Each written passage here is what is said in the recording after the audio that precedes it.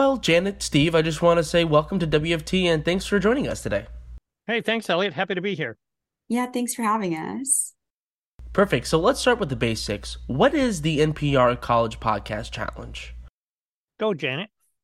Yeah, this is our third year bringing our college podcast challenge back for college students. Essentially, the rules are really similar from years past. We're asking students to make a podcast on any topic that they're passionate about.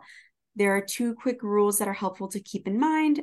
One is that we've officially opened the contest this month in October, and we're keeping it open all the way through the first week of January in 2024, specifically January 5th, if it's helpful to have a date. And two, your podcast can be about any topic, just between 3 to 8 minutes in length. So with those two things in mind, it can be something you've made for a class, for your student publication. It can be your passion project, or really, even if it's your first time ever making a podcast, you still have plenty of time to figure it out. So we're just really excited to hear whatever you have to share.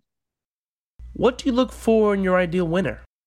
Sure. We're looking for the same thing I think that any podcast listener wants. We want to hear a good, strong voice, somebody telling a story with enthusiasm and passion, somebody reaching into their own personal story or their own community or their own life, science, history. The topic doesn't matter that much. Really, what we care for is somebody who's bringing us a good story and telling it well. Yeah, for some specific tips, one thing I'd really recommend is writing a strong intro for a lot of these. So since we do get a couple hundred entries and many judges are listening to a handful of them, it's really helpful if you have a sort of a lead, or like bringing our judge listeners to immediately focus and pay attention to what you're talking about, and keep sticking around over those between 3 to 8 minutes, however long your podcast is. Whether it's you already have something you're working with that you're planning on submitting, or starting from scratch, that's, I think, one of the biggest tips we hear year after year about having a strong intro that's going to keep our judges keep listening to your stories. Can you give me some examples of past winners? Our very first winner was a student from Colorado named Anya Steinberg, and she did a very personal story about her sort of family origins and how she came into the world. And we all heard somebody who was passionate and beautiful writing and told us a great story, kind of looking at who she is in the world. And the theme of identity is one that's really powerful one with young people. And we found that it's a common theme in our student podcast. Anya won our first college podcast challenge, and she now works at NPR. She was an intern for us, and then now she works on one of the NPR podcasts here. Yeah, building off of that, last year, one of our finalists, again, since this is the college podcast challenge, we had one entry from a 65-year-old student who returned to school and spoke a little bit about what inspired her to go back into learning, and her own experiences of how that's been such a rejuvenating experience. And one, anyone who's in an accredited institution, whether it's 2 or 4 years, is eligible to participate. But also that one, I think, remember hearing the student introduce the story quite immediately about, hey, this is me, I am 65 years old and I'm back to school. And I just remember in the mix of all the stories I was listening to, I was like, okay, I'm going to keep going.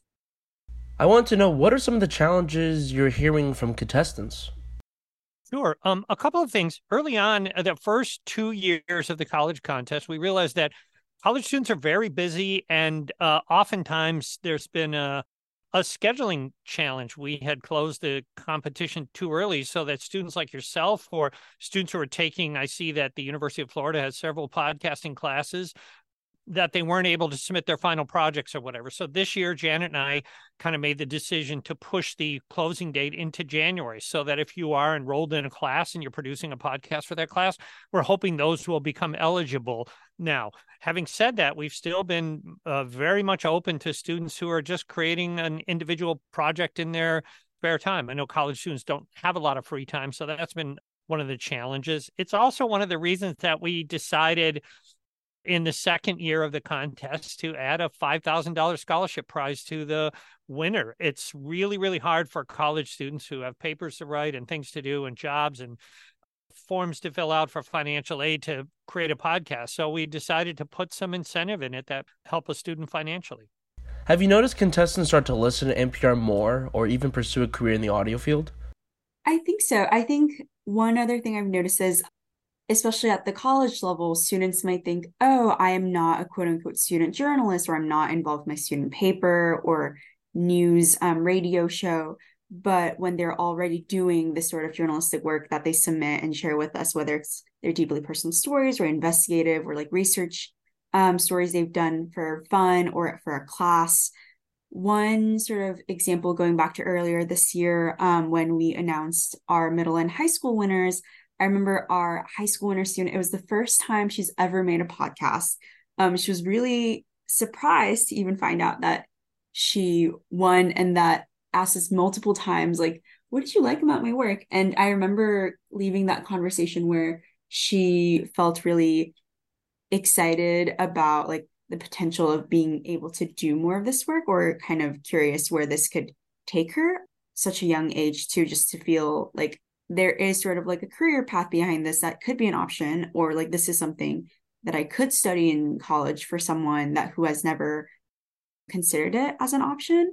So I think that is also a big part of the contest, being able to sort of connect with students on like where this could take them, whether it's a passion project they can continue or something else that they want to build more as part of their careers or something else in their life.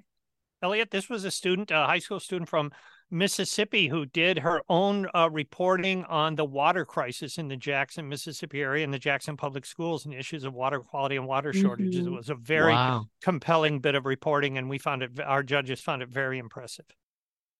Great. Well, I think that's all the time we have here. So, Steve and Janet, thank you so much for taking the time out of your day and talking about the College Podcast Challenge. Well, thank you so much. Yeah, thank you so much. And as you mentioned, yeah, especially once you submit, we've also had students reach out afterwards asking for feedback or just to connect and get some sort of like advice on their work or career. So students, once you submit, that's always an option as well. So please feel free to reach out. We're just an email away.